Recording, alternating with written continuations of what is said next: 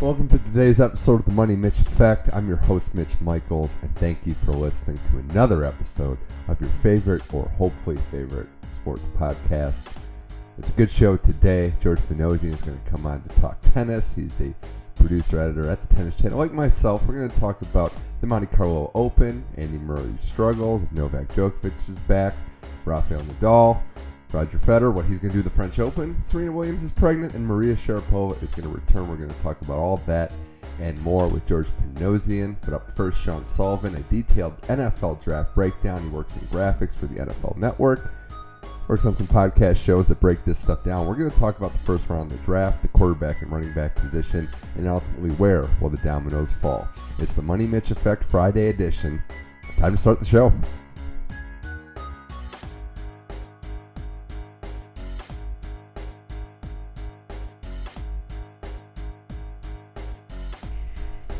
All right, welcome back to the Money Mitch Effect. It's now time to talk NFL Draft. Sully, back in the house. Yes, the sir. Mega Powers of podcasting. The Mega Powers. Yes. Sean Sullivan back. Thanks for joining the show. I know Yes, it's sir. your time of year. Mm-hmm. We were talking about this beforehand while we were watching some OT playoff hockey, how it's a great time of year. You got everything going on, but I know a lot of football fans have their favorite points in the year. You really get up and live for this time of year. Yeah, I love it because you get to marry a little NFL and college football, and anytime you could cross those paths, it's going to be a good time. I mean, both of us are huge college football fans as well as NFL fans, so you get to see the guys that you've been watching for 3+ years and see where they're going to land, and hopefully we could just get to see some craziness next week. And we're all excited for that. Yeah. The craziness is what makes this week fun. If it was just run-of-the-mill, we know what's going to happen, it wouldn't really be watchable. No. Like, it wouldn't really excite us if we knew. If mock drafts were 100% right, which I think a lot of the guys that come out with them could get pretty close, but that's not going to make it fun, you know. And the trading factor. I mean, that's it. That like, you too. can't predict all the trades that are going to be you made. can't. You can hear the whispers like going into it, but you can't predict it. You know, I mean, Yeah. the you hear teams waving around the number one pick, but I don't see it happening. I don't see the Browns trading out. I don't see. I hope not. But you don't. You could very well see somebody trade up there in the top 5. You know, I think it could easily happen. Well, Yin Yang Twins references aside, Yes. this should be a very good draft because of its unpredictability. And Uh-huh. I want to talk about 2 positional groups ahead of time before we kind of dive into some picks. This is going to be, for everyone out there listening, kind of a rough outline of what we think is going to happen. Mm-hmm. We're not going to bore everybody with pick-by-pick No. breakdown. But the quarterback class, every year, it's deservedly so a big storyline because those are your franchise cornerstones. You need to have some semblance there to win a championship. This is a year where it's intriguing, it's unpredictable, but strength-wise, and I'm sure you'd agree, it's not as high as we've had in years past. No, I think it's definitely the top-end talent is not there. The quarterbacks are obviously what you just referenced. They're the catalyst to your franchise. They're going to be your building block. And you look at the league, you don't have a lot of teams like with their franchise quarterback. There's a lot of franchises out there that are shopping. Yeah. For instance, Chicago is probably going to settle on Mike Glennon. They should take a quarterback later on, but they're going to settle with him, picking him up, and because this draft is so weak, I believe. Well, I also think you're already seeing next year. We talked about too, like there's a strong quarterback class. I mean, we think it's going to be strong. So teams aren't really sure if they want to make the plunge this year. But as a counterpoint to that, some of these coaches and GMs might not be around next year to make that decision. It's and then you're looking at the higher ups too. If you have a franchise that has previously drafted a quarterback and coming into this league coming into this draft still needs a quarterback, you don't want to give the guy that's going out the door another quarterback to try to play with, you know. But especially if it's a weaker class like this, like a Deshaun Watson or Mitch Trubisky, potential quarterbacks of the future, yes. And there's nothing worse than coming in as a new head coach or GM and having somebody else's, I don't want to say trash, but somebody else's good that you didn't want. Yeah. You might have never drafted. Right. And then having that saddle on you. You could be in a different draft room saying, don't draft this guy, and you get hired away that has him, and that could easily happen. I'm sure it's happened all the time. I like the rookie contract system now. It's almost like you can just get rid of them all at the same time. Right. If it doesn't work out, and I'm looking right at you, Jacksonville. Yeah. This is the last year. That's it. For everybody. You know, they lost the coach, but now you got the GM and the, you know, we'll see. On the flip side, too, rookie contracts are great because you could build a championship team around that. Yeah. Like if you hit on a home run like Russell Wilson straight out the gates, he's on his rookie contract for a few years. Tyler Lockett, same thing. Like, well, that's gold, man. I mean, that's you gold. got a late third-round pick. I mean, that's the Seahawks also traded up 3 or 4 picks, and I was like, okay, well, what?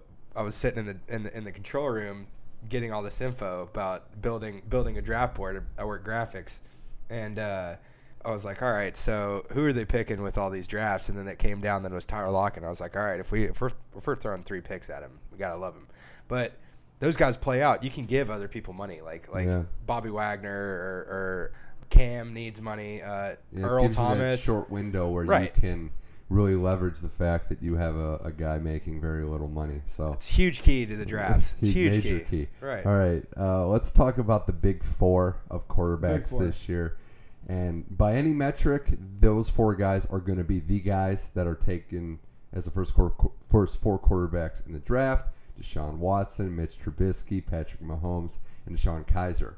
All 4 of those guys, Sully, all 4 ranked differently in random lists. Experts can't agree on. I don't think there's a single person that matches. Right, it's hard to do. But in your opinion, if you had to pick one, and I'm not saying where, but if you had to say this is the top guy in the draft, who would it be? I got to go Watson, just because he's a winner. You know, the guy's a stud. Obviously, won at every single level. I'm just not blown away by Mitch Trubisky. Not enough there. You know, I think he definitely fits the bill. He looks like a pro type quarterback. But if I had to pick one, I'd go with Watson. Yeah, before freezing cold takes gets a hold of this for the rest of my life, I just want to preface it with I'm not crazy about any of these quarterbacks. Yeah, I'm not either. I think, and I might be an outsider, I lean Kaiser over all these guys. I think at that point, when I say I'm not crazy about it, I'm using it as a point to say I wouldn't really want to marry my life as a general manager or coach of somebody. So I start to think about mid-first round, late first round. As far as a project-ish type guy goes that I wouldn't want to see the field right away, I think Kaiser does have the tools. I think the more we see him play, there's a lot of baggage with Notre Dame. That situation, I mean, Brian Kelly is not really handling it well. And it does, he's not. That's what I'm saying. Like, Kelly throwing him under the bus, too, isn't the best look. But Kelly's rep is not very good, no, especially it's not. with quarterbacks. It's not. Certainly not. But you don't – that still raises some red flags. Like, if you're thinking about Kaiser, that definitely thinks about – it makes you go back and think about I agree with you on Trubisky. I think not sold is the best way to put it. There's some good stuff there. Right. His movement in the pocket is very good. He only has 1 year of game tape, and the win-loss record wasn't the best. And some of his best games weren't against those elite-level defenses, which is a positive you could say about Deshaun Watson.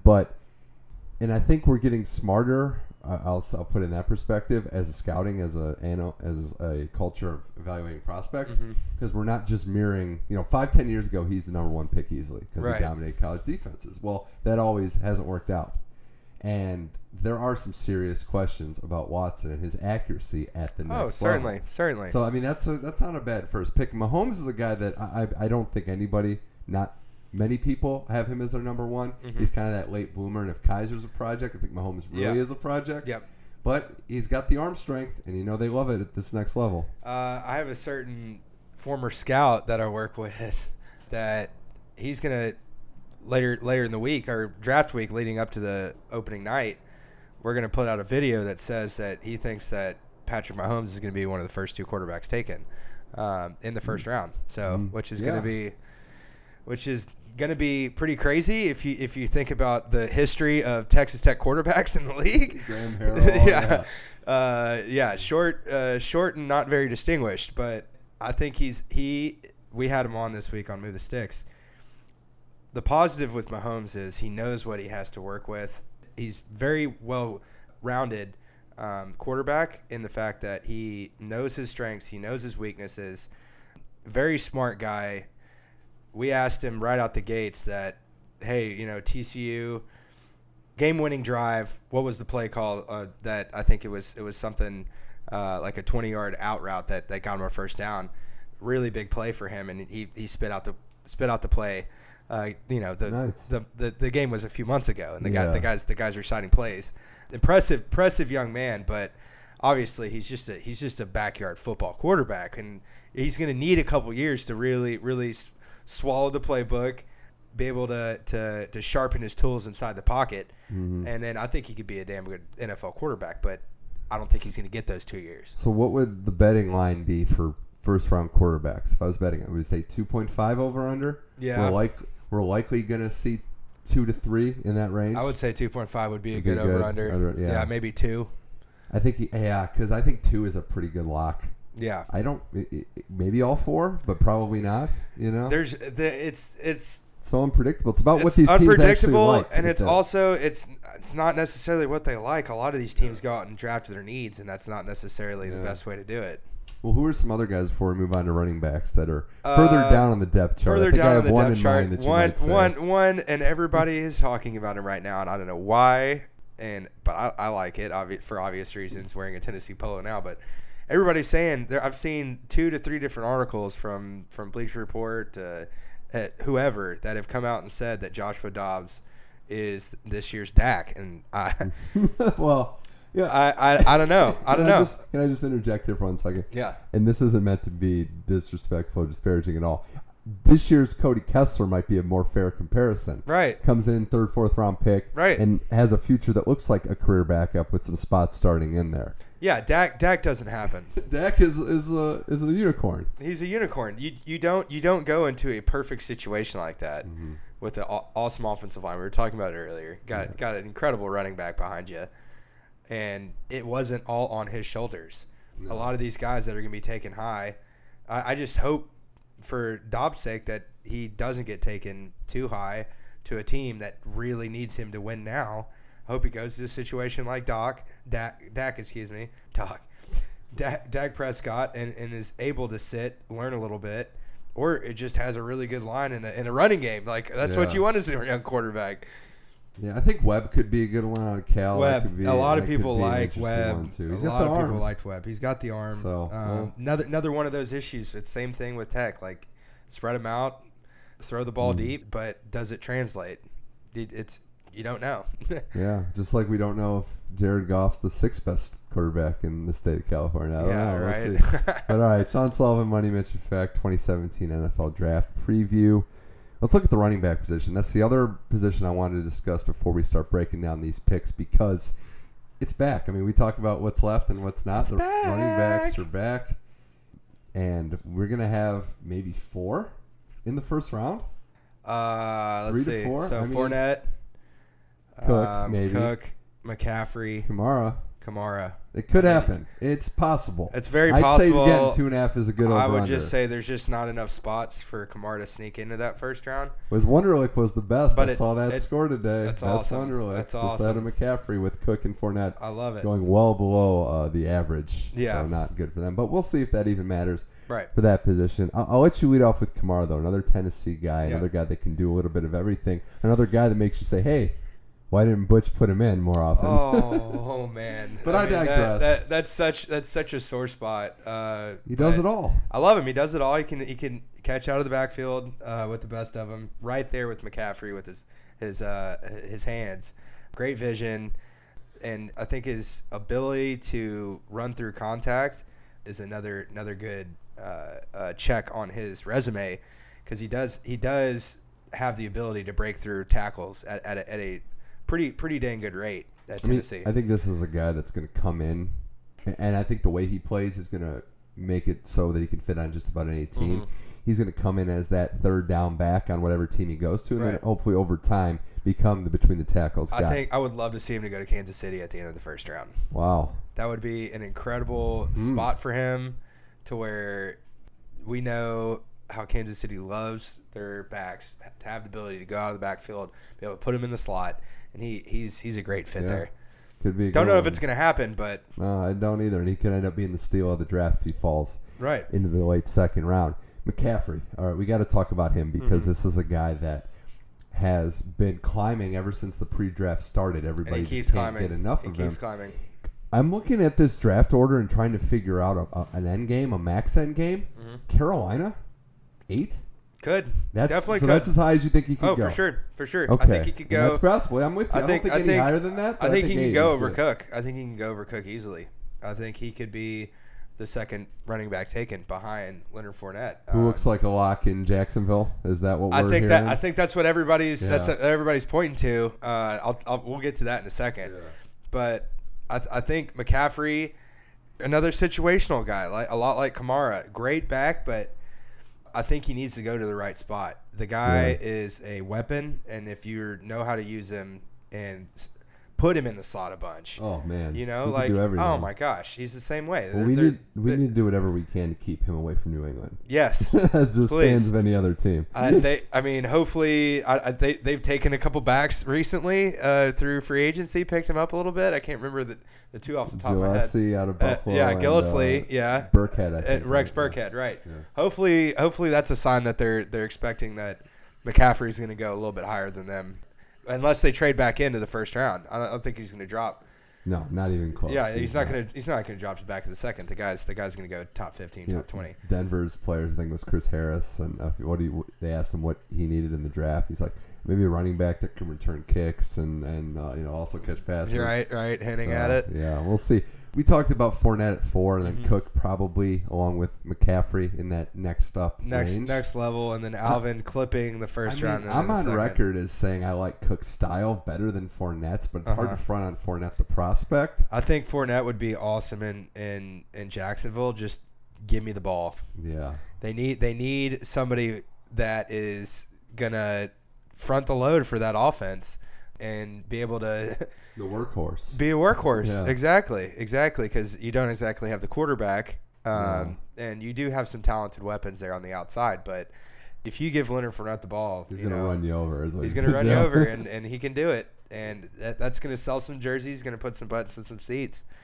And I know the Seahawks play him down there this year. I would love to go watch Leonard Fournette and sit in a pool and watch him go up against that Seattle Seahawks defense. That'd be you'd be able to hear the helmet cracks from all the way up in the pool in the upper deck. What I like about Fournette is he's got a little bit of Hulk in him. I know you're a comic book guy, but it feels like he gets better as he gets hit more. He does. He searches for contact, and you love that out of a big back.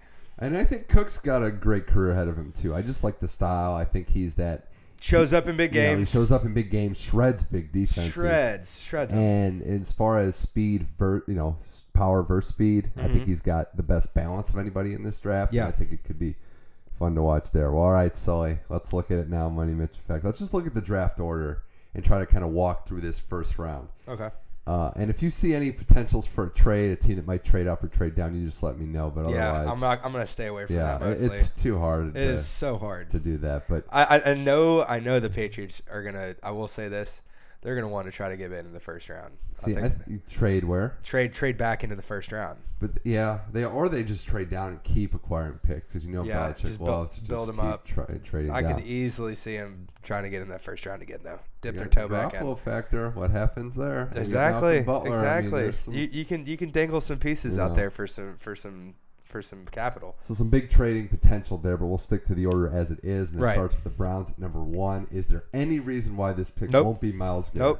Nope. Okay, we played an edition of Don't Do It the other day on Move the Sticks, and just don't do it. I love how everybody was trying to reassure me that it's a smokescreen, no confident team. Well, if you look at the confident team. Have you seen that jersey that everybody wears where it just keeps growing to the floor and they're running out of room and duct tape? I have. Yeah, yes. I know. So I know you have, but I'm just saying, like, hypothetically, it's ridiculous. They can't. They can't. He's a pass rusher. Garrett is going to get you sacks. He's going to be the edge rusher. The Browns have had He's a game changer. Yeah, I think I've spoken poorly about him on this podcast before, but I think he's the surefire one. Yeah. Well, I think I like to stoke the fire a little bit. And you got your guy. I got my guy. But all right, the 2 pick though. That's where it was really going to get interesting because San Francisco probably not going to trade out. Needs everything. And there's a couple names that are floating at the top of their list. Sully, the two most prominent one. Everybody seems like Solomon Thomas out of Stanford. But they could go keep him in the Bay. Jamal Adams out Keep of him in the Bay. LSU. Those are the two big time needs that we're thinking. Because it's a weak line class. I should point that out. One of the worst offensive line classes. Yeah. No, they need linemen. Everybody needs linemen, but there really isn't one there. You're not picking up your linemen. Do you like one of these two guys, you think? Or? Yeah, I really like Jamal Adams. I think he's one of the better players, if not the best player possibly in this draft. The guy, I'm with Bucky Brooks. The guy is an absolute stud. He's just an animal. We know the story from those LSU. That's DBU, in my opinion. We'll see the Ohio State effect here a little bit later on, but coming up next. Coming up next. But yeah, no, Jamal Adams, I think you can't miss with him. Solomon Thomas, keep him in the Bay too. That'd be pretty great. They need everything. You can't miss with Jamal Adams or Solomon Thomas, in my opinion. I like either one. Thomas of those is more likely based on just the draft strategy we've seen with teams. It's I more agree. of a gamble to go safety here. Yeah, it is. And there are a lot of teams out there that believe in taking safeties a little bit later, especially box safeties. Yeah. Solomon Thomas, though, where you make your money is quarterback and the guys that put the quarterback on the ground. Mm-hmm. Yeah. So, and he's one of them. Either or is good, but the Bears at 3, and we're just going to walk through like the top 5 or so, and then we'll start to branch off. But the Bears at 3, this is almost universal across the board. Now, if Thomas slips, this could change things. But everyone's thinking Lattimore, OSU cornerback, and I'm high on him, for obvious reasons, but. This is just a match made in heaven more than anything. The Bears need all the secondary help they can get. So I think it was about who graded out the best corner is going to go there. It's Lattimore. I don't know if they think too hard about this decision. No, and the good thing for them, too, is that this is a very deep secondary class. So you could pick up another cornerback to go with them later on. And you see more corners go higher now recently than safeties, than some other positions because of the shutdown side of it, where teams with their passing attacks, you just need DBs that could body them and stay with them. And Lattimore, I think, has the ability to do that. You draft the cornerback in the top 5, though. Make no mistake about it. So you want them, you expect them to be a shutdown. You take anybody in the top 10, they're plug and play go. Yeah, long career go.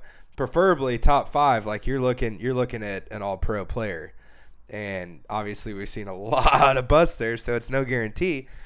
But yeah, you're if you draft Marshawn Lattimore at 3, I think you're getting a damn good cornerback that you could plug in, and it's an automatic upgrade for whoever they have in that secondary.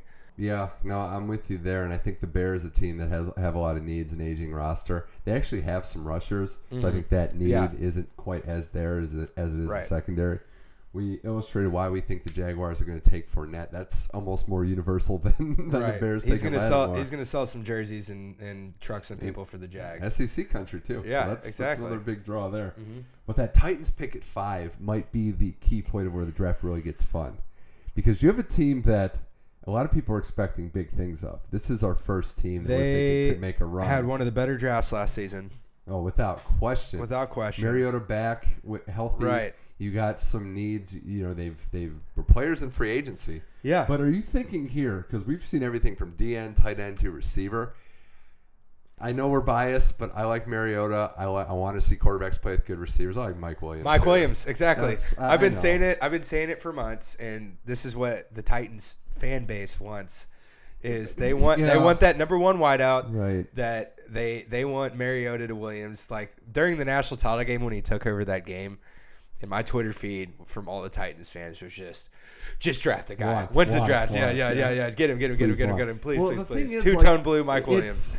Here's the side of things football fans don't want to hear. If they didn't take him, it might not be a bad decision to pass and go another direction too. Yeah. So I understand that. And the good thing is, if Solomon Thomas slips, I mean, you can't pass him up. Or the good thing is they have one at 18. Yeah. You know, so you have needs, but take the best player available where you're at 5, and then you can address your needs at 18 in the first round. And while we're here, is Thomas surefire, hands down, top receiver in this class? Because from what I've heard, Sully, he is a guy that, I mean, he's at the top of a class that might not be very top heavy. No. It's got some gamers probably late, but this isn't filled with those impact receivers that, 2014 You're right.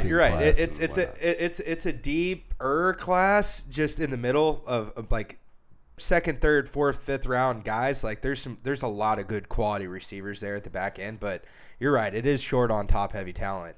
And I think Mike Williams definitely could be a top end receiver, but when you're drafting a dude, like we just said, at 5, you better be darn sure ready to put your career on the line, because that's what they're doing. They are setting up for success, and if you blow this draft, that's just going to blow all their momentum that they have. Well, I do think he's a surefire number 1 receiver in this class. I also think he might be the only true number 1 in this class, right? And that's not a complete because you look at Ross and a couple of other guys like Corey Davis maybe. Ross lines up on the outside against Sherman or Peters. He could get beat up. He's just gonna I don't think he has that name, but it's the perfect guy for the slot. So we'll have to see there. Well, I'm gonna stop the order process right now just to say we're at that point in the draft. We went through 5 picks, no quarterbacks taken, and now with the Jets at 6 for the next 6 or 7 picks, you don't think there's any chance of quarterback? Don't do it. Don't do it. Okay, so you're saying no, and we're not talking about what we would do. I'm just saying, will a quarterback get drafted? Oh, I think so. So you're looking at. I think it's going to be crazy. So Jets, Chargers at 7 could draft Rivers. I don't think so. No. Panthers no. Bengals no. Bills maybe. And Browns and Cardinals at 12 and 13 maybe, not the Saints, but Browns and Cardinals are maybes too. So any of those teams I just mentioned, you think are going to pull the trigger here? I think we could see multiple. I think it could be crazy. This league is so quarterback hungry. I think this draft could just be the picture perfect example of how hungry this league is for quarterbacks. So I'm going to call my shot now. I'll say Jets no. I think they're going to probably go with. I could say Jets no. If Adams falls, that could be a huge pick for them if he doesn't go 2. Adams at safety. I'd say Jets no. I don't think the Chargers will. No. We'll see Malik Hooker, though, the second Ohio State secondary safety, or if Adams falls again, I think you're going to get some safeties playing here. Because Hooker's another guy that I think you can just plug and play, and he's got that ball skill.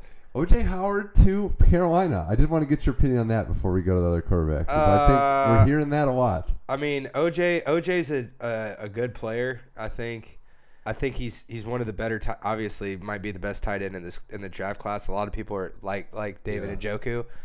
I wanted to mention OJ because Carolina could do a lot of different things at 8. They have a good team that underachieved last year. We talked about McCaffrey as a weapon, but Howard OJ's a guy too that's going to help you in the run game as well. He's got the speed. He's a freaking gazelle for a tight end. The guy's really, really good. I'm just not sold on him at 8. As high as 8. I'm not sold on that. Yeah, we'll see what they do. I think they got an interesting one, too. I think the Bengals are going to go on that front side. They love those big bodies. Allen or Taco Carlton could be a pick there. I think they got some choices there. I think the Bills are going to start the domino effect. I think they're going to take a quarterback, and I think it's going to be Trubisky. Oh, you like the Bills with Trubisky? I think he's the one that grades out the best. Kind of universally. I know we all have different opinions. I think Buffalo is not happy with their quarterback position at all. I think Bills could go Watson. Okay. They do. They have a recent history of taking guys that could hurt you with your legs a little bit. I don't know that Watson. I'll spoil my picks here. I think the first 2 quarterbacks taken are going to be Trubisky and Mahomes, who I'm liking more and more. They're going to gamble with him. Who gambles? The gambler out in the desert, Bruce Arians. Oh yeah, you like him? That pick. I think you like that pick? Do it. I think he is, and I think Watson and Kaiser might not even go in the first round. I think you're looking at the Browns are going to be an interesting point because if it is Watson or Trubisky at 10, and the Saints aren't picking one, then you'll get to a point where Hugh Jackson says, "Do we want to take our quarterback here? Do we really believe in it?" And another thing that just my hunch, I think their guy is Trubisky. Trubisky's gone. I don't think they take anybody at 12. I think they could take him at 12 if he's there. Yeah. I don't hope they do that. I don't think he'll be there. And then they pass. Then you get to the Cardinals who think, we got an aging team. Palmer had an awful year last year. They're probably going to reach on quarterback. Maybe not Mahomes, maybe Watson. But I am banking on your Browns to do the smart thing there at 12. And not take a quarterback? It's not like you're going to be out of the top 10 next year. No. So you get to that point at 12, and exactly. Sam Darnold, Josh Rosen coming out. You're gonna have your chance at a quarterback next year. So well, then we get to what the Browns would do there, and it's almost like you hear the third Ohio State secondary guy, Conley, another cornerback. Yep. If Howard falls there, the Browns have been desperate for a tight end for a while. I mean, Barnidge is good, but you can always play 2 tight end sets in the NFL. But then Corey Davis is another name that's rumored to be in the mix there, and then we could maybe even see another receiver. So I like the idea of going and getting weapons. You get a D end in Garrett, then I think offense needs it because the offense was dreadful. I like the idea of going and getting weapons. I also like the idea of doubling down and just going and getting Derek Barnett and having the stupidest front seven. Yeah, here's the problem. When you have a team as bad as the Browns, your weapons are across the board. Yeah. You almost want to just spread out the wealth a little bit. You do, but you have great DNs. But we're just going to run up the middle on you. Yeah. Well, not necessarily. I think if you take Barnett that high, which I can see happening, I could see him going to the Saints. I could see him going to the Browns there at 12. If they somehow take Mitch Trubisky at 1, which would be ridiculous, then they're going to the defensive end spot at 12. I mean, I don't see that happening, obviously, but it's a pipe dream. But it's interesting. We're getting through this first round of the NFL draft. Money Mitch affects Sean Sullivan, and I want to let you, Sully, take picks 14 to about 18. That second Titans pick. Anything that's going to jump out at you with these teams that were, very, very close, and we're getting into that playoff picture mode of teams that expect to be back next year. The Colts have issues. The Eagles are at 14. Colts 15. Ravens and Redskins. Yeah, I do. So the scenario that we have the Titans not taking say they go Jonathan Allen at 5, or a Solomon Thomas falls to him. I do like them taking John Ross or a Corey Davis. I do really like that. The poor Ravens have been trying to draft a wide receiver for decades. I think they're going to try to dip into the Corey Davis, Mike Williams, John Ross effect Something there. Could fall.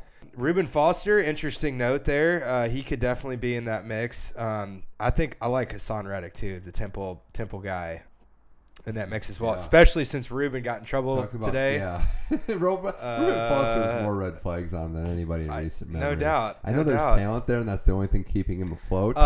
Anybody except a certain tackle that broke a video with him smoking a gas mask. That was the day of the draft, and it was fat. But this is fascinating. Yeah, that was very fascinating to see. Yeah, and it is April 20th today. Just good reference. There he goes. But Colts, I feel like linemen. I know the Wisconsin kid is not as high on a lot of lists, but they are so desperate, Sully, for O-line that they're not. Then they got to trade down because Luck he played last year with basically a separated shoulder. Yeah, you got to bring your franchise. Jimmy Irsay, any other owner that was fully competent and or attentive, not passed out, would have seen. This is the worst. You took linemen and you tried to build your line last year, and it didn't work out that well. I mean, I'm just thinking you got to get him some help. Like I don't see it in this draft. Well, I don't see it. And I would trade down because I think this. I think that's a great trade. I think that's a great trade. I think if McCaffrey's sitting here, if a quarterback's sitting here, right? The Colts are thinking line anyway, right? And I think when you get to that Redskins mode, that's when we could see Cook. We could see even maybe Jabril Peppers. Are we getting into his territory already? No. No? Mm-mm. I don't. Not a big Peppers fan. I think he's a little too overrated. I think he's coming in hot. I like his game. I just like his athletic ability. I should rephrase. But where do you play him? You play him at safety? Do you play him at linebacker? Yeah, I wouldn't take him this high. But I wouldn't take him this high. You don't take a guy that only had one pick over the entire last season, his final season, at 15. And we definitely played mostly a corner. Yeah, or we need mostly to see in the secondary. More. I mean, I think he can have a good career. I mean, Honey Badger didn't go to the second or third round because of the same questions. Honey Badger broke open some games. Things. Character things more than anything. Honey Badger used to break open games. But we also didn't know what he would be at the next level. Yeah, because his availability is almost your biggest hero. If you have questions in other areas, like, I'm not going anywhere. I'm intrigued. I'm not sure he goes this high, but I think somebody's going to take a flyer on him relatively high. Titans, I think we can agree that if they don't take Williams, they'll go receiver here. They'll find Ross or Davis. They're going to get a receiver. One of those two picks. They need a play toy for Mariota. I just want to give you this too. Bucks look like the landing spot for your boy. No, I don't know. I don't believe it. You don't think you think he goes higher I or think he lower? goes higher. You think Derek Barnett goes higher than 19? Hell yeah. Okay. Which team? I mean, He broke Reggie White's sack record. I know, but I'm not looking at teams that are gonna. People are knocking him because he's not as flashy as a Cadillac of that is Myles Garrett. But the consistency, there has never been an SEC player ever to get double-digit sacks in 3 straight years. Mm-hmm. We're talking the history of the Southeastern Conference, who is a factory for front 7 players. I know, but again, it's not always about college success. It's not. There's a lot of Division II and junior college guys. I completely. At the next level. I mean, yeah. But so I know it's a great accomplishment. He has got to. I don't know. It is, but the technical ability of Barnett is going to transfer to the NFL. His hand-to-hand combat is some of the best that you could possibly get out of it. Oh, out I of think a he's a beast defensive too. end. Well, let's just say this: if it's not Barnett or if he's not there, we can't reunite Jameis and Dalvin Cook. Please, for the love of God, no. That'd be tight. I've been hearing. I think that'd mean, be dangerous for society. We've definitely heard whispers about that. And I felt like somebody was quoted on that team. I think they might have asked Jameis about it or asked Cook about it. So we get to the point in the draft, Sully, the 20s, where we start to see, I think, how far guys would fall. 20 to me is as far as McCaffrey would ever fall. There's no way Denver lets it get past 20. I don't think he gets there, but there's a conceivable plan where he falls to 20 and Denver could take him there. Yeah, I don't think at this point, from everything that the heat that is being ramped up on that kid leading up to the draft, there's no way. I don't think he falls that much farther. Look at some of these other teams: Detroit 21, Miami 22, Giants 23, and then Oakland 24. How far do other prospects fall? I mean, this is when you hope to just catch these guys that slide into your lap and plug them into a playoff team. You mentioned Hassan Reddick. I mean, I gotta think this is it. That guy's a freak. Yeah. Could you imagine Hassan Reddick and Mac playing together with the Raiders? I like Jared Davis too. I really do. Yeah. No, he's the guy, a player as well. I think he's really underrated. The guy is just running around at his pro day. The guy had his shirt off and just looked like a Superman. Well, that's the move, right? You just got to pop the shirt off. You got to pop the shirt off, and the guy literally looks like a chiseled Adonis running out there. So I also think too. I mean, you knocked out the line in the draft, but this is when they're going to start going. There will be a few linemen at the back end of the first round. Easy, and that's why I think a Colts trade down would be good here. Yeah. Go down 6 or 7 spots. And you know what? I have a team in mind with them to trade in my fake trade. I could definitely see team number 25 might be looking for a quarterback. With the 26th pick in the 2017 NFL Draft, the Seattle Seahawks select some offensive lineman from Western Kentucky, whatever. And I could easily see that. And then Seahawks fans are throwing beers at their television, but that offensive line needs help. Yeah, they need a lot of help. And if the Seahawks don't draft a offensive lineman, if they can't, if the skill position is what they want to do, they draft I'm just spitballing here, I don't know, cornerback for the future, which may or may not mean. No, I think you definitely need help there. Well, yeah, you do. And also, I mean, you get the safety position is locked down, but that corner position opposite of Sherman is you're confident Sherman's going to be there, huh? Yeah, I think so at this point. I would prefer to trade him. I would prefer to trade him and get rid of him now, sell high. Exactly. The value on these contracts are just you know what? Oh, this is my soapbox. I'm glad we brought this up. Yes. I'm all for rookie contracts, rookie caps, but there's certain positions we just got to be unique about. Running back and corner are like the top two. Because your peak years are your early years. Right. You're going to give a guy a contract at those two positions when they're 28, 29. I mean, they're going to be eating up a lot of salary cap. Sherman in Seattle, Norman in Washington. Some of the running backs, they're looking for those big deals, and their best years are behind them. Right. So I think Sherman's best years are behind him. Mm-hmm. He's got a few dominant years left. Oh, wait, I'm not saying he's still going to be a Pro Bowl player, but the guy's he showed some weaknesses, and a lot of that has to do with Earl Thomas, obviously dropping last year. But yeah, I think you need to find that if you're not going line. I think you definitely go secondary. So Houston with an interesting pick here, Sully at 25. I want to go back to them because ideal world, and we don't know who they like at quarterback, but whoever that is would fall to them at 25. I don't think that they would or they should move up to draft a quarterback in this draft. Yeah. I think the best strategy of action is just sit where you are and hope the dominoes fall to you. It's not a sure thing. You're not trading up to get that sure thing. Yeah, they must. I mean, they're slotted to start Savage as their starting quarterback. Yeah, and a playoff team. I mean, man, Osweiler was a disaster last year, so Savage can't be much worse than that. How about this scenario that we never really brought up, Sully? Yeah. Trading your first-round pick this year for a first next year if you're one of these teams that just thinks next year's draft class will be better. Just wholesale, just ship just it the off. first. Just like we don't value it as much this year as we do next year. Mm-hmm. I don't think that's as outrageous. I think the Texans take a quarterback. I think this is one of those teams that is a guaranteed quarterback. I think they do. Yeah. I think they're going to take a and obviously But if they're all gone, if what we're predicting and there's some crazy run from 9 to 12, 13 of quarterbacks, which I could see happening, which we do see happening. But if that doesn't happen, you're right. They're going to take a QB at 25. Yeah, we'll have to see. Well, Sean Sullivan, Money Mitch Effect, breaking down the NFL draft. We're going to wrap up this first round and wrap up this segment of the show. Kansas City, 27. Another team that, in a perfect world, Mahomes or Watson falls into their lap. Maybe even they roll the dice with Kaiser. But they're a team with a lot of different. They could go a lot of ways. If Cook's still there, if one of the secondary members falls, you could play him alongside Peters. Yeah, no, they definitely have They have two of their secondary positions locked up for a long time with Peters and Barry. And if you get your, and that's a dominant defense, but that other cornerback spot definitely needs some help. Defensive line needs some help. And then Derek Johnson too. They need to replace that cat. Yeah, a legend out of Texas. Yeah, for He's sure. had a great career. Yeah. And I think Dallas too. Just quickly on them at 28. It's got to be defense. Like there's no way it's offense.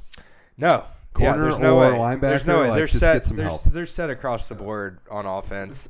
Offensive line, you got your weapons, and I think you can find a pretty darn good tight end later on to replace Jason Witten. Oh, that's gonna be a sad day. Oh, don't even talk about it. That's terrible. Probably the only Cowboy you've ever rooted for too. Yeah, literally. I used to single-handedly root for the Cowboys just because of Jason Witten. Is he top 5 all for you? Yeah, easy. Yeah. For sure. What's that list look like? Oh, roughly? man. I know there might be some ties. Manning, Barry, White. What do we got? Manning, Barry, White, Witten. 5. Let's throw in a random one. Konstantin Ritzman, the Germinator. Wow, there you go. Defensive So you're end. pretty confident in the order of at least the first 4? Yeah. Okay. Yeah. Okay. Well, it's going to be a sad day without him. And then lastly, the final 4 picks of this draft. I didn't want to spend as much time on them, Sully, the 29 through 32. Green Bay, Pittsburgh, Atlanta, and then New Orleans again, their second pick, the New England trade. But some prospects we didn't name. Who do you think could sneak into the first round and really, be one of those maybe surprising first-round picks? I'll start off the ball rolling with, does Adoree Jackson get taken? Because this would be his range. Oh, man, that is so tough to say. No. Not in the first round. No. Okay. I don't think so. I like Adoree. I do too. I like Adoree a lot. He's a sweet athlete. But he's got the charisma. He does. He does. He's an all-time punt return. He's immediately your punt returner, kickoff returner. Yeah. So if he doesn't go, and if he doesn't go in there, you got some other names we need to bring up. T.J. Watt. Oh, my goodness. Literally exactly what I was about to say. There's obviously some buzz about his brother pumping him up, which is going to happen. You want your brother to go in and make money. My dream is to see the Watt brothers play together in Houston because they do need a little linebacker help. And Jesus, if a fight broke out with that team, Oh my God. Houston would. They've already got the Clowney and Watt next year. And then you plug TJ in as a linebacker Cushing with is a him. psycho. I mean, I don't want to assume that he's killed people, but it might have happened. If you watched he watched Hard Knocks. He looked like a good old family man behind the scenes. Patrick Bateman looked like a good man too. So yeah, true. I mean, Bill Cosby. Come on, he looks like a good old family man too. But oh well. I'll tell you a player that I like that's sneaking up. That's might not be in the first round, but I think he could be. is Charles Harris. I really like him Yeah. a lot coming out of Missouri. The guy is bend around the edge, super speed, sack master that just wrecked havoc in the SEC. Oh, yeah. And I think if you're looking at Atlanta there at the back end of the first round, I think he could sneak in and you match him up against what's his face from Clemson. Oh my gosh, 14.5 sacks last year.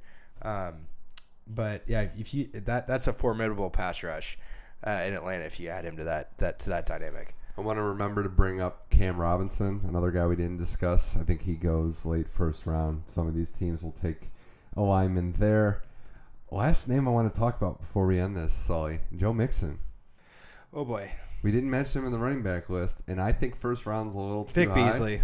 Sorry, Vic Beasley. Oh, yeah, check yeah. back. Yeah, geez. I know it's a little high for him first round. Maybe a team takes a flyer, but there's a lot surrounding this guy. Nuclear would be one way to put it. But look, I mean, we can talk about how much we dislike him. We live in a country that's based on second chances. If Right. someone truly is sorry, which I don't know if he is or if he isn't, a team will take him, and a team will say you have one strike and you're out. He sat. And the He sat talent's his, there. He did quote unquote his due diligence, or he did his time. Sat out a year, and that case is settled. So I think if a team does their due diligence and is okay and feels like he's moved on, then take him. But I mean, I don't know. That's like we said earlier. The biggest battle for people with off-field issues is having your availability. That's half the battle. Yeah. Like, and you could be an all-world player. We've seen it time and time again that you could be a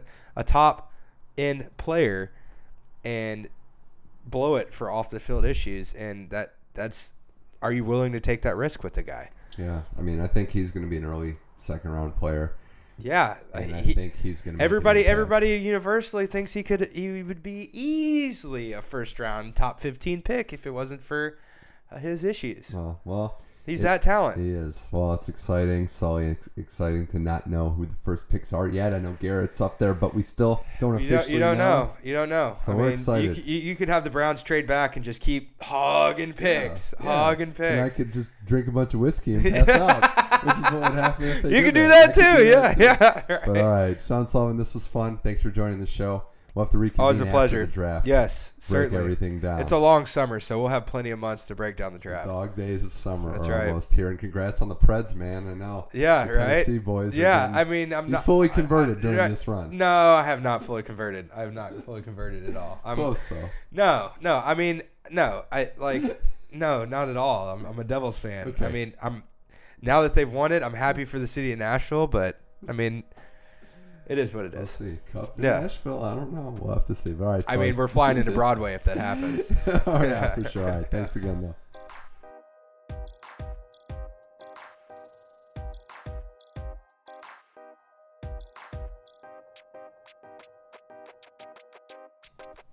Huge thanks to Sully for hopping on the podcast, breaking down the NFL draft, and keeping his Tennessee and Seahawks biases at a minimum. I think he did a pretty good job this week. But in all seriousness, thanks to Sully. And remember to check out all his work at NFL Network. Move the Sticks is one of the podcasts he works on, so make sure you check that out.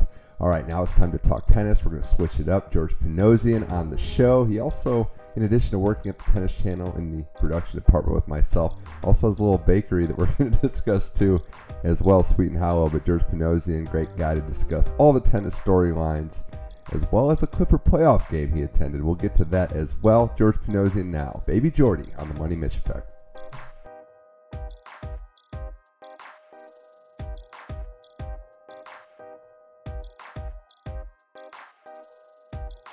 Time now to talk tennis on the Money Mitch Effect. We're doing it old school. Returning to the show, Tennis Channel producer, editor, a man of many hats. Some say he's the Hayden Studios version of LeVar Ball. That's George Panosian. George, thanks for what a comparison.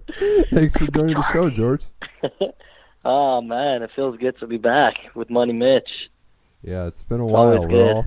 good. We're branching out. You know, we're still tennis enthusiasts at heart, but you got some stuff cooking up, literally, and actually baking up. Okay, well, it was a reference. You know. a metaphor. But as we continue on in this show, it's 2017, George. The last time we talked tennis was after the Australian Open. And it's funny because we saw Federer and Nadal Classic. We thought this was great that these two legends were back in a final. We didn't know if we'd ever see that again. But I think it's fair to say, George, that the last couple months have been pretty much dominated by these two, with Federer just about winning everything, but Nadal right behind him, looking good in every tournament he plays. Probably, I would argue, second behind Fed of the men's players right now. Yeah, I mean, you can definitely say results-wise this year that Nadal has probably been the second most consistent guy on tour. I wouldn't say he's the second best player at the moment, but okay. He's definitely having I just don't think he's still. I just don't think he's still there yet. Like I still think Murray and Djokovic are at a higher level than him right now. But you kind of see it slowly that once in a while you see like old vintage Rafa, and even today he looked great. He killed Alexander Zverev today. Yeah, well, no, I wanted to bring that up because today in the Monte Carlo Masters, which has been unpredictable, the first big clay court tune-up before we get to the French Open about a month away, he destroyed Zverev. I mean, he murdered him 6-1, 6-1, and this isn't just some scrub. This is one of the next-gen guys we expect to win multiple majors in the future, and it all just beat him off the court. And I think that with the fact that, he loses in the Miami final to Fed, he just kept running into Roger, losing at Indian Wells. I don't know. I would say probably right now, at least going into clay court season, he's the second best guy, given the fact that Murray again loses early, still had the elbow issues, George, and then Djokovic, who he won another 3-setter. I don't know if he's. I would definitely say he's still towards the top of the game, but is he playing at that Nadal clay court level? I just don't think so right now. Yeah, I mean, definitely the tour's pretty wide open right now. There's not really a particular player that's dominating, really. I mean, besides Federer, but he's just so limited in the amount of tournaments that he plays. But yeah, I mean, heading into clay court season, Rafa's. That's what we all know. That's Rafa's surface. So if he wins Monte Carlo this week, then maybe I can start having a little bit more confidence in him making some noise at least in the Grand Slams again. He get Djokovic in the semifinals, and the fun fact today, George, is that Nadal beat Zverev 6-1, 6-1 in 69 minutes. That's how long it took. So Nadal knows what's up. But I like that. Well, if he won this tournament, he'd be the first player ever, I think man or woman, definitely on the men's tour, to win the same tournament 10 times. I mean, he owns Monte Carlo as much or more as he's won the French Open. So that'd be a pretty interesting feat for Rafa Nadal. Yeah. I mean, I hope he wins it. Today there was a lot of upsets today.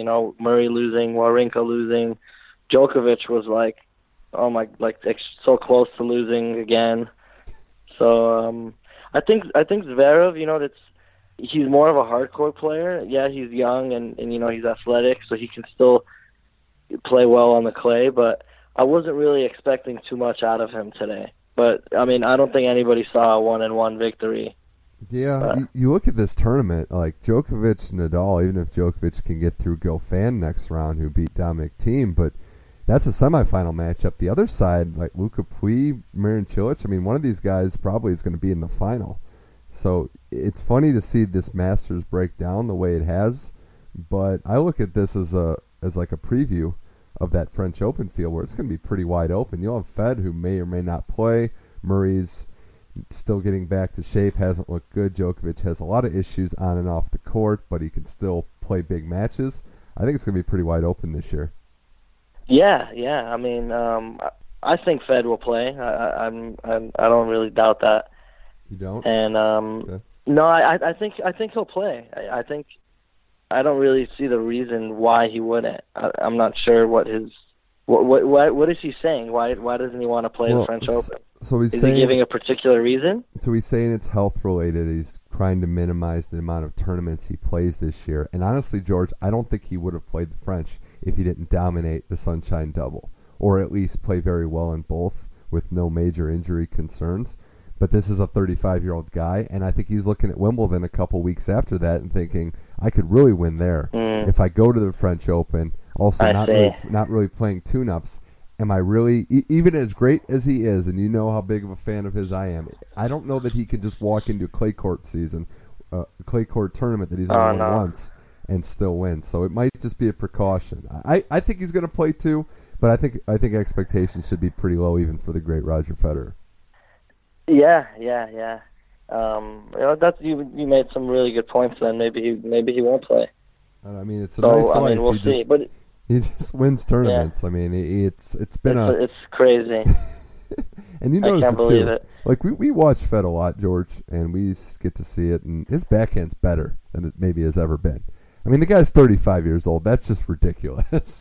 Exactly. I mean, well, that's why he's been winning so many tournaments because he's 35, but his weapons are just getting bigger and stronger. So like a lot of guys are having a hard time keeping up with like how talented he is in so many aspects.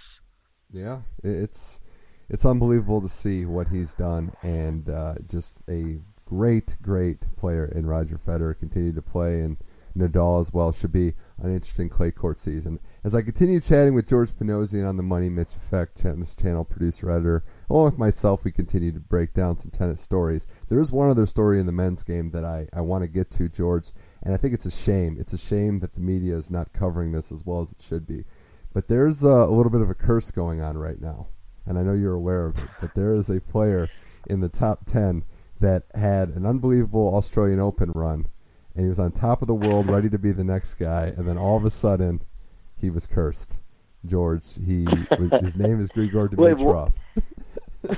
And I think you know where I'm going with this because okay, I have a few things to say about this because, first of all, is in our podcast that we had before Indian Wells, you also said that Dimitrov was your guy. Yes. Did you not? I did say that. You're right. You did say that. So maybe you cursed him before I did. Okay, fair. That's fair. Why is that not a possibility? Fair, but which one of us met him, got a picture with him, and then crowned him champion that day, saying, "This is my guy, Indian Wells champion." I even asked him. I was like, "Are you going to win the tournament?" And he was like, "Well, now I'm cursed because I'm talking to you." So the funny thing about this, not funny for Grigor Dimitrov, but he lost his next match after getting a picture with George on the practice court. He lost his first match in Miami, and now he lost his first match in Monte Carlo, and his doubles match, too. He lost both singles and doubles right when he stepped on the court. So he has not won a match since I've taken a picture with him. So the funny thing about that, George, we know the business is taking off for you. I'm dubbing this the Sweet and Hollow Curse. If you're a tennis player, I'd be wary. I don't know. Not to say that the food's bad, but I think you just have that power with you right now where, men's players stay away.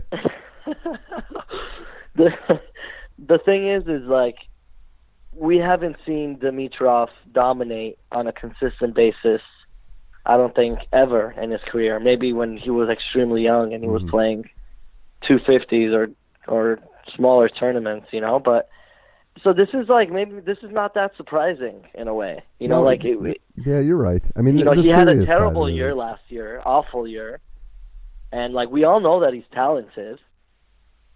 So he needs to really work on the psychological side of the game.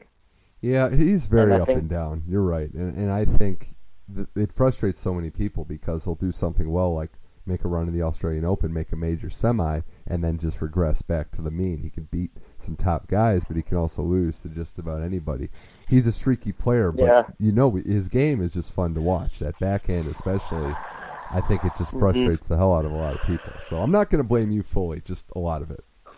No, I don't. I think it's a little early to blame me yet. Okay, it's funny because we had this if he doesn't win a match for like the next 4 months, then maybe we can talk. Okay. Next 4 months. Wow. Those are real high standards you set.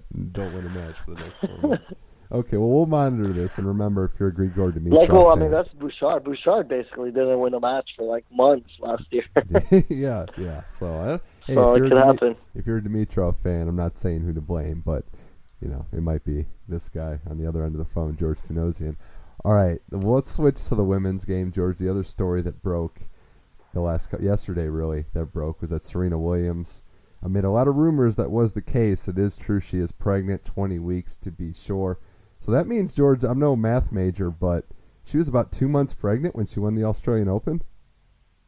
I mean, yeah, if that's accurate, that she's 20 weeks pregnant, then she won it. She basically won a doubles title at Australian Open then. Yeah, a 2-on-1 match against her sister Venus. You know what I mean? Yeah, she was cheating. Yeah, wow. Well, look, we thought that this was going to eventually happen when the rumors of when the engagement happened, the fact that she is, 34, will be 35 this year, that she was going to probably start to have kids in the near future. We didn't think it would be this soon, but George, well, we are really happy for Serena and her, and again, another win for you in the Armenian community. That an Armenian represent. Alex Ohanian. You're calling her Serena Williams, but she's actually going to be Serena Ohanian. Ohanian. Ohanian, yeah, there you go. Don't know, shout it to the mountains. But Ohanian. But so George, she's not going to be playing tennis for all of 2017. She said she wants to return in 2018. But I have to ask the question: she'll be 35 that year, turning 36. Is there a chance she never plays again? There's definitely a chance, but I would say that there's more of a chance that she does play, because we all know how awful the WTA is, and putting it mildly.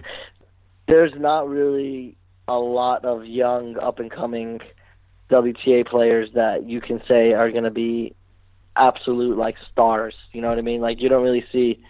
I mean, sure, there's definitely some young talented players. Like the Naomi Osaka. I think she's gonna be great. But what I'm trying to say is she has nothing to worry about. She can basically come back when she's 35 and 36, and she'll be fine, and she'll be able to compete. She'll just have to get back in shape. And honestly, I could see her winning another slam even at 36 years old. I can see it. Well, she's made the last 10 finals, or 10 of the last 11 finals. The only one she missed was that U.S. Open loss to Vinci. So, yeah, from a competitive standpoint, she's gonna have to work hard though to get physically back in shape though. Well, yeah, it's not easy to obviously have a baby. Well, that's a good point too, because she's always kind of playing herself back into shape. You hear this a lot. The biggest enemy to Serena is Serena, in that sometimes she comes into majors out of shape and has to play herself into it. And I think that'll be a challenge. I think she doesn't have to play again. She's earned the right to retire. I mean, she's won everything. That's more of the thing. I think the motivation. She should retire if she wants to enjoy being a mother and enjoy being married and just kind of enjoy the next chapter of her life. But she loves the game and she loves breaking records. Yeah, I think she's going to come back. I just don't know how serious that comeback will be. I think she's going to give it a shot, though. I think she'll play a little bit longer. I just don't know. I mean, we talked about this last year, George, and you said you thought retirement with her was coming because, she's kind of over it, and you see that sometimes. But she's still a competitor, and I think she's willing to view this as another challenge. If anything, it's refreshing. It's something now that she can overcome, because you mentioned the WTA landscape right now. It was not hard for her to run through these majors. No. And every tournament we see these young players come up that we think, all right, it's their time. I mean, Madison Keys still is coming back from an injury. We'd like to see more. Coco Vandeweghe goes to the Aussie Open semis and then can't make a run. Halep we're waiting on, probably not going to keep waiting. Muguruza, the list goes on and on. Muguruza, definitely. No, I mean, there's definitely a handful of people that you just mentioned that have a decent chance of making some noise this year. And now that Serena's going to be gone for a while, man, it's exciting stuff, huh? Who the hell is going to win tournaments? That's all I want to know, because I have no idea. Yeah. I feel like every tournament is a coin flip at this point. Well, that'll make good for our French Open preview podcast, where we'll be talking about all the long shot bets next month. Yeah, that'll be fun. That'll be fun. All right, George Pinozzi. It's a great time to make some bets. Some future bets, yeah. If you're into that sort of thing, look forward to it. But all right, George Pinozzi, Money Mitch Effect. I do want to touch on one other women's tennis topic, and that's next week, the return of Maria Sharapova. She's back playing tennis. She's going to take a wild card in the Stuttgart, Germany. I think it's a 250 tournament, but it's a lower level tournament to make her comeback. The first thing, George, though, is that a lot of players, especially on the German front, aren't happy that Sharapova got this wild card. I know tennis is a game where it's about the draws, and Sharapova is a draw, and that's how this works, but I could see their point of view. If you're a lower level player that's trying to make it, that's fighting to get prominence, it's got to suck when Sharapova can just walk right back into a tournament and take your spot. Well, it's also the reason why she's been out of the game for so long, and the whole meldonium. Like, let's say if this was Victoria Azarenka coming back right for the first time after being pregnant, and they allowed her to play in Stuttgart, would people be upset? You're right. I don't think they would be as upset. I mean, No, if it's they probably you, wouldn't. I like think if it's you're just in that because of position, Sharapova, yeah. If you're in that position and you're getting a spot taken from you, it's going to hurt regardless. But on the outside, when you hear the top players in the game on men and women's side, when you hear Kerber, when you hear Andy Murray, to make some examples, say we're not sure this is a good idea, I think that does speak to, as you say, the character or lack thereof of how everything went down. Exactly, and that's what it is. It's just players are kind of like bitter about her cheating, and basically Stuttgart accepting her with like arms wide open when there's multiple players that are like grinding and qualifying and trying to get there. But honestly, like the way I look at it is, as a player, sure, it might bother me, but at the same time, like it's a business. This is a business, and like tennis it's a sport, but sport is business. And if Maria Sharapova participating at the Stuttgart Open will bring a lot of fans in, and that means that there's more money that'll be coming in for the tournament. So obviously they want that. Organizers want that. So like this is their opportunity to do that. Sure, they might have to hear from some of these WTA players, but so what? They'll get over it. Yeah, Kerber is that upset about it. Just hopefully they play her, and then they can double bagel her to shut her up, I guess. Yeah, well, it's funny too, because it's funny because you know how little people come to some of these low level tournaments, men or women. We're talking here, like they struggle to get fans. So Sharapova is revenue. She's one of the top 5, maybe even higher draws in all of tennis worldwide, and people are going to come to watch her play. So it's interesting now that she's sort of a villain. And George, I don't know if you thought this was a coincidence, but what about the timing of Serena announcing she's pregnant on Sharapova's 30th birthday? Thought that was a little interesting. I know they don't like each other, but that was kind of funny, I thought. That is really funny. But no, you talked about players that's just a coincidence. I don't know. She's 20 weeks pregnant, George. She could have announced it at any time, and she picks the exact day that Sharapova turns 30. I mean, I don't know. Man, she must really hate her then, Yeah, I don't know. She's running She's out like, of ways I'm going to take her. Sharapova's shine away from her today. Well, Serena's just running out of ways to own her. She's owned her on the court all these years. She's like trying now to she wants to own her in social media. Yeah. Well, you talked about players, George, to bet on potentially in the women's game. Maybe it is Maria Sharapova. There's not going to be any Serena. Azarenka is going to come back at some point, but she's going to have to play herself into shape after giving birth. Kvitova is a nice story that she might enter the French Open. I don't know that she'll actually play it, but hey, Sharapova, when she got suspended, she was a top 10 player. We've seen more improbable comebacks in sports than Sharapova. I think I'm interested to see how she plays, but I think she could be a contender right from the get-go. Easily. I mean, like I said, every tournament is a coin flip, so like there's not one particular player that's just so dominant. So Sharapova could easily be a contender right off the bat. Do you think too? And I'm sure she's been playing. I'm sure she's been like, practicing and getting in shape physically to be able to like handle the game again. Yeah, it's who is she practicing with? Tommy Haas, maybe? Okay, well, we can just move on from there. Who won, by the way? Just got to give a shout out to Tommy Haas. He lost to Birdie last round, but getting a win over Benoit Paire. It was a great day in Monte It was Carlo. close against Burdick, though. Yeah, I know. I'm sure I didn't see it. It was like 4-all, and it was 4-all in the third set. Well, I'm sure he popped his shirt off once or twice too, just to give the fans a show during the match, like while he was playing, while the rally was going on. He's happy with the direction of. The crazy story of Murray's loss today is Murray was up 4-0 in the third set, and he lost the match. I know. I saw that score. That's Ramos Finolinas is a clay court player, but that's Andy Murray. You never see him blow leads like that. Yeah. But he played Carrena Busta, actually, a different Spaniard. Busta. Okay, yeah. Really? But Carrena Busta? But okay. 4-0 in the third set. And Carrena Busta broke him back twice, and Murray was just unforced error after unforced error. So. Wow. Insane stuff. Well, we're going to have to monitor this, George Sharapova's comeback especially. And I did want to leave you with one thing as we wrap this up, the tennis talk here on the Money Mitch Effect, George Panosian. Did you see that Tiafoe story last night? Him playing in the Challenger in Sarasota. Well, let me bring you up to speed with the high and low of this story. Tiafoe's playing a Challenger tournament because he's right around that bubble, a smaller level tournament against a young guy by the name of Kruger, who's not really famous. And they're playing in Sarasota, and it's a country club kind of tennis facility that is across the lake from some condos.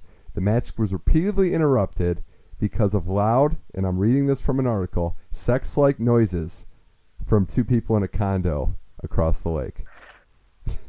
Well, I mean, is that close to the court? I mean, we're talking about 100 yards or so, but on a perch. 100 yards? That's, yeah. So anyway, this went on for a while. Man. Kruger tried to hit a ball in that direction to get him to shut up. And then finally, before serving, Tiafoe yells out, "He can't be that good. Come on." So Tiafoe's already one of my favorite players now. That was hilarious. Like, it was. I mean, I'm encouraging anybody out there to watch the video because there was a clip. There was a mom putting her hands over her son. It was a comedy. But yeah, Sarasota. Oh my gosh. Yeah, it's insane. Damn. So yeah, that's crowds. That's a really interesting story. Very unusual. Yeah, not made up either. This is definitely a real story. So yeah, watch the video if you dare. Might want to have the sound. Do you think Tiafoe was kind of going over there after the match though, or? I don't, just to tell him to shut up. I don't know. We'll see. That's where we're going. Or for something else. Yeah, I don't think so. I think he was a little perturbed too. I don't want to. Young Francis seems like a good kid, and hey, you know what though? They're trying to win matches. There's money on the line, so it's funny for us, George, but imagine that being your job, and it's really serious for them. Yeah. Especially lower level when you don't win that much money to begin with. It's a really funny, ridiculous story, but we'll see. All right, George Panosian, gotta let you go with this Clipper game. You were at it, game 2. Is this the Clips year?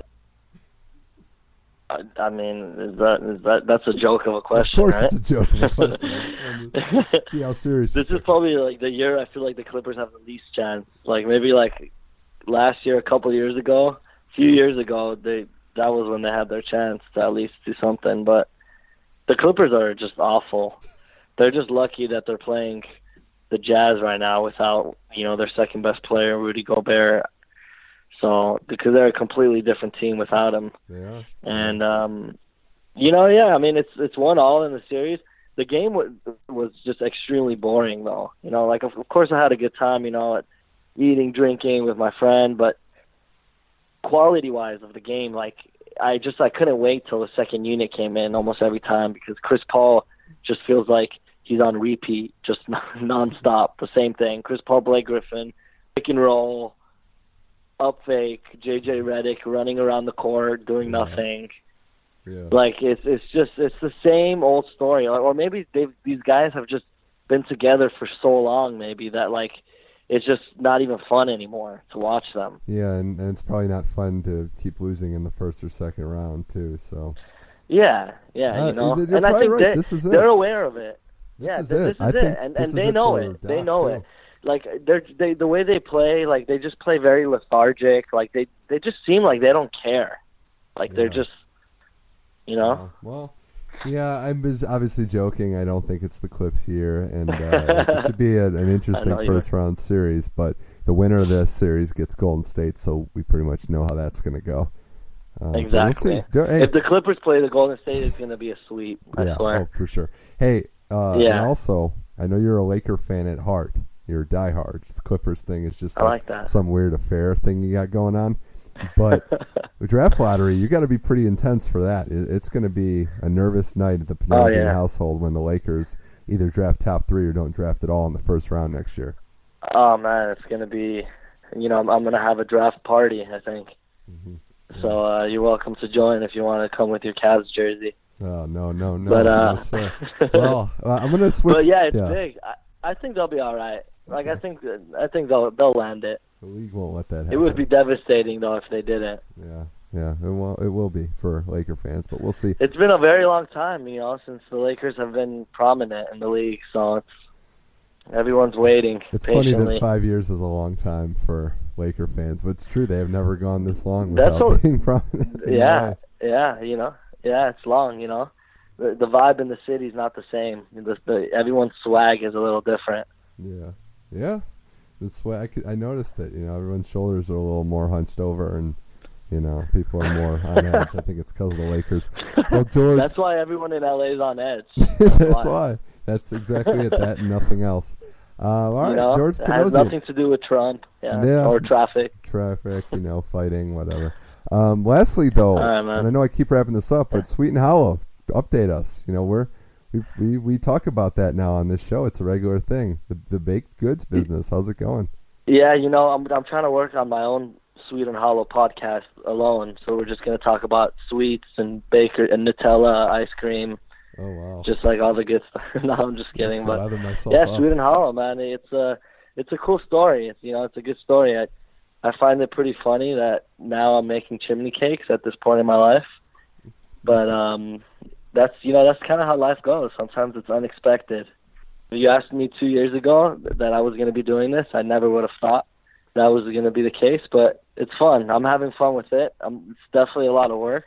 I've been super stressed that every time I have these events, I'm just so stressed about it because it's just so much work. But I'm hoping it'll pay off in the future so I don't have to take orders from Mark Huska anymore.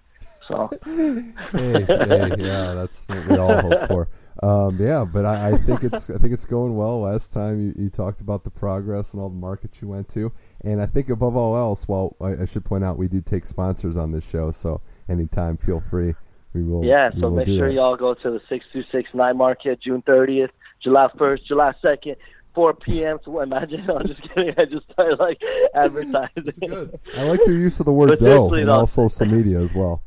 Yeah, I'm gonna keep that going. I actually just customized I got some new Sweet and Hollow shirts, and on the back it says "What up, dough?" with the dough. You know what I mean? Yeah, dough, DOUGH. Yeah, okay. We're doing big things. Yeah, big things, big chimney cakes. It's good. Well, all right, George Panosian, thanks for coming on the show. This was fun. We'll be seeing each other around very soon, and thanks again for talking tennis on the Money Mitch Effect. All right, thanks for having me. Money!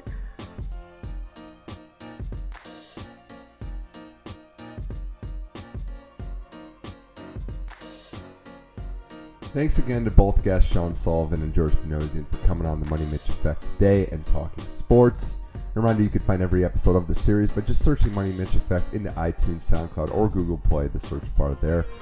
All the episodes of the series are found there. The podcast has been taking off, and I thank you all for listening. And I want to take some time now to provide an NHL update. If you didn't get a chance to see it, the Penguins, unfortunately, in my case, get through the Blue Jackets in 5, winning last night.